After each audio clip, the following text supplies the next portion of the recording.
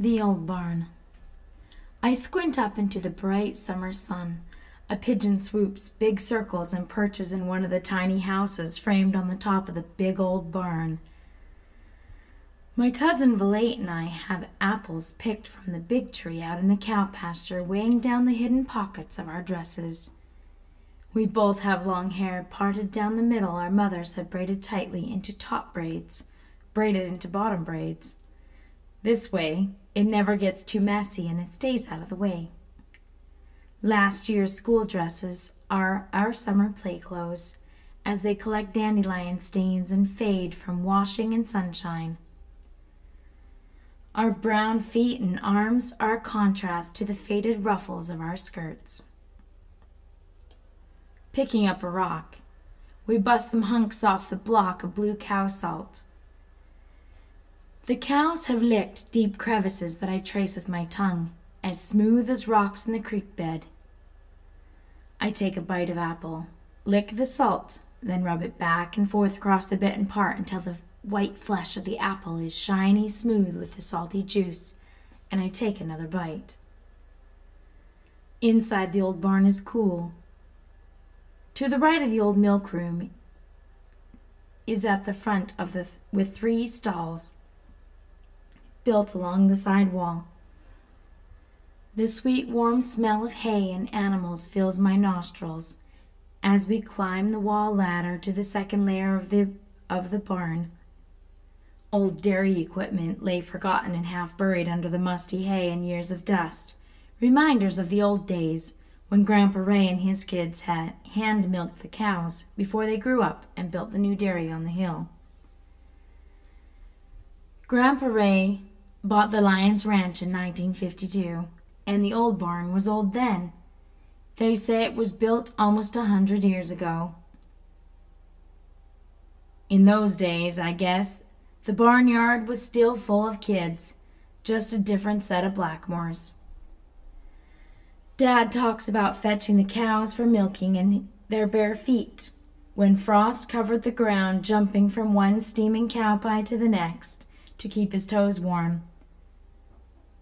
Not sure why, but they liked to poke holes through horse buns, light one end of it on fire and suck the smoke through in long draws, and try to make smoke rings. Mormons don't smoke, and Dad tells us, if you're going to suck smoke from something, it might as well be a horse bun. A cigarette doesn't look any cooler than that either. This middle level has a low ceiling and only extends to half of the barn. When Dad was a kid, the big ranch house burned down. Grandpa and Grandma Aloha converted the chicken coop into a small cabin and put up some bunk beds on this level of the barn for the older boys' bunkhouse. A big window with shutters sagging looks out over the barnyard. Another wall ladder, or rather a few old boards, are nailed between the narrow strip of wall and the 20-foot drop to the barn floor. I push up through the square hole and pull myself, belly sliding onto the satin-smooth wood floor of the hayloft. I keep one hand on the rough, weathered door frame for support as I inch my toes to the edge of the gaping loading window towering way, way above the dusty barnyard, and lean forward just enough to feel the flutter in my stomach and the shivers run up my spine as I watch the chickens pecking, looking like little bugs bobbing around. The back of the loft is full of second-cut hay, which is already being stacked to feed the cows during the winter. Valette and I pass a piece of cow salt back and forth between us, which we rub vigorously on our green apples and take an occasional lick. Summer is a busy time for us farmers. My brothers and cousins drive tractors, cutting and turning the sweet-smelling hay to dry.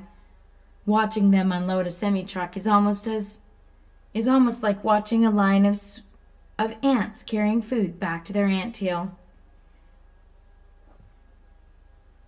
two of them pull the bales off the trailer, bump them end to end on the complaining chain teeth, which take them up and up to the big third-story window. At the top, two of the big boys or girls wait, stand facing and alternate grabbing the bales from the elevator and packing them across the polished floor to stack in the back of the barn for winter. I can drag a hay bale if I really put my mind to it, but a farmer my size is better help filling water jugs or helping the mothers bring lunch. A big, knotted together precarious rope is tied to the third beam, which spans the width of the open side of the barn. In winter, the big old barn is full of hay and usually full of kids as well. The big boys drag bales around to make levels to swing from. Just don't break the bales is the only rule in the barn. But sometimes it happens on accident, and we make a big fluffy pile to jump into and then fluff it up again for the next kid. The big kids make tunnels and mazes through the stacks of hay bales that lead into secret hidden rooms. Sometimes they are terrifyingly dark and elaborate. John Wayne and Louis L'Amour were the great narrators of our childhood games in the old barn, which could go on for days. The boys are the brave riders of the Pony Express or cowboys and Indians of the Old West. We girls are the daughters and wives who get kidnapped, die tragically in childbirth, or abandoned to raise their children while the men go on some great mission. I preferred to be Sacagawea, who got to take her baby with her and didn't have to miss out on all the fun. Occasionally, we split into a full-on feud and cousin rivalry. All the kids join one group or the other for some standoff for territory. Sticks become guns and heroes and horses, with a few of the older boys having their own hand-carved wooden weapons. There is yelling, wrestling, shrieking, and prisoners being taken by one group or the other. There's lots of "bam, you're dead," with no clear rules. If the older girls get too mad, they start yelling at everyone to go home, or they call one of the mothers from our uncle's telephone who lives in the White House across the barnyard. It's during these wild and reckless gatherings in the old barn that our best family history lessons are debated between a pack of us cousins, each of us with our own authority and God-given right to claim our history. Grandpa William Morris Blackmore was kidnapped by pirates when he was 12 years old. He grew up a cabin's boy on a ship. My cousin Walter says, with a whoop, and jumps from a beam, swinging through the air to balance successfully on a bale platform. He was not kidnapped. His family was so poor that they had to give him up to go work on ships because they couldn't afford to feed all their kids. His sister Donna argues with him. No, my cousin Nancy joins the debate. He actually ran away because he knew his parents couldn't afford to take care of him, so he became an indentured servant on the ship as a cabin's boy. The captain taught him all about being a sailor and even taught him how to read and write, and he had to stay on the ship for 7 years to serve his contract. He was so tough, he could climb overhand up the masts and could carry 2 5-gallon buckets of water straight out to the side. That's how he escaped from the pirates. He dove overboard and swam 3 or 4 miles to shore. Walt swings to the perch on the top of the haystack and then jumps with a whoop into the pile of hay. Yeah, but if he hadn't, he wouldn't have become a Mormon, and then we wouldn't be here. He met the Mormon missionaries on a ship he was working on, Donna continues. They were traveling from America to teach the gospel. They gave him a Book of Mormon, which he read cover to cover. Then they taught him about Joseph Smith and the work the Mormons were doing in Utah. Great-grandpa decided to be baptized and went back to England to marry a girl he was promised to. Her father was a drinker, and he told great-grandpa, "No daughter of mine will marry a man who can't sit down and have a drink with me." So Grandpa William went to Idaho, and that's where he married great-grandmother, Mary Christina Ada Horn Blackmore. No one is keen to polish up the details of our favorite legends of great-grandfather William Morris Blackmore, a descendant of the wild clansmen of the nomadic tribes from the Black Moors of England. He lives on in the boundless imagination of his burgeoning posterity. Dan joins in. Great-grandpa was on the boat that killed the great whale Moby Dick. It's true, he continues. In England, there's a big sign talking about Moby Dick and listing all the sailors. His name is on it. Beyond the legends and 3 generations, the Blackmore name has stood for stubborn, strong will, a righteous conviction to strictly follow God's word no matter the hardship, and the bond and kinship of family and brotherhood of working together. When there was a conflict over water rights in southern Idaho, where Billy Blackmore had a homestead, he got wind of free land in Canada, where the grass was taller than the cattle, and Chinook winds blew warm in January. It took him a month to make the trip by wagon, and his wife, with 2-year-old son John and infant Edward, followed on the train a few months later.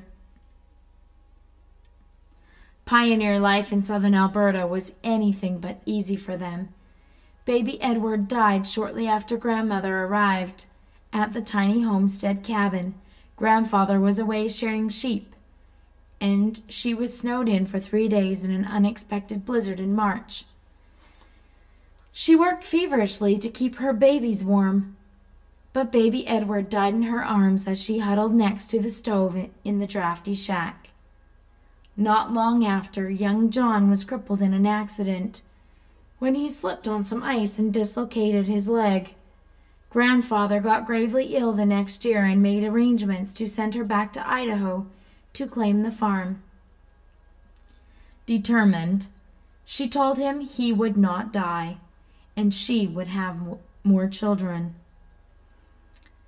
15 strong sons and daughters were born, and the Blackmore household bustled with life, taking in travelers, working with the natives, and being active in the community and church. Brother John was an academic and became a teacher and politician, applying his mind where his body was insufficient. Grandpa Ray was the youngest of Billy Blackmore's 8 sons, and was only a toddler when his father died at 57 of a sudden attack of pneumonia.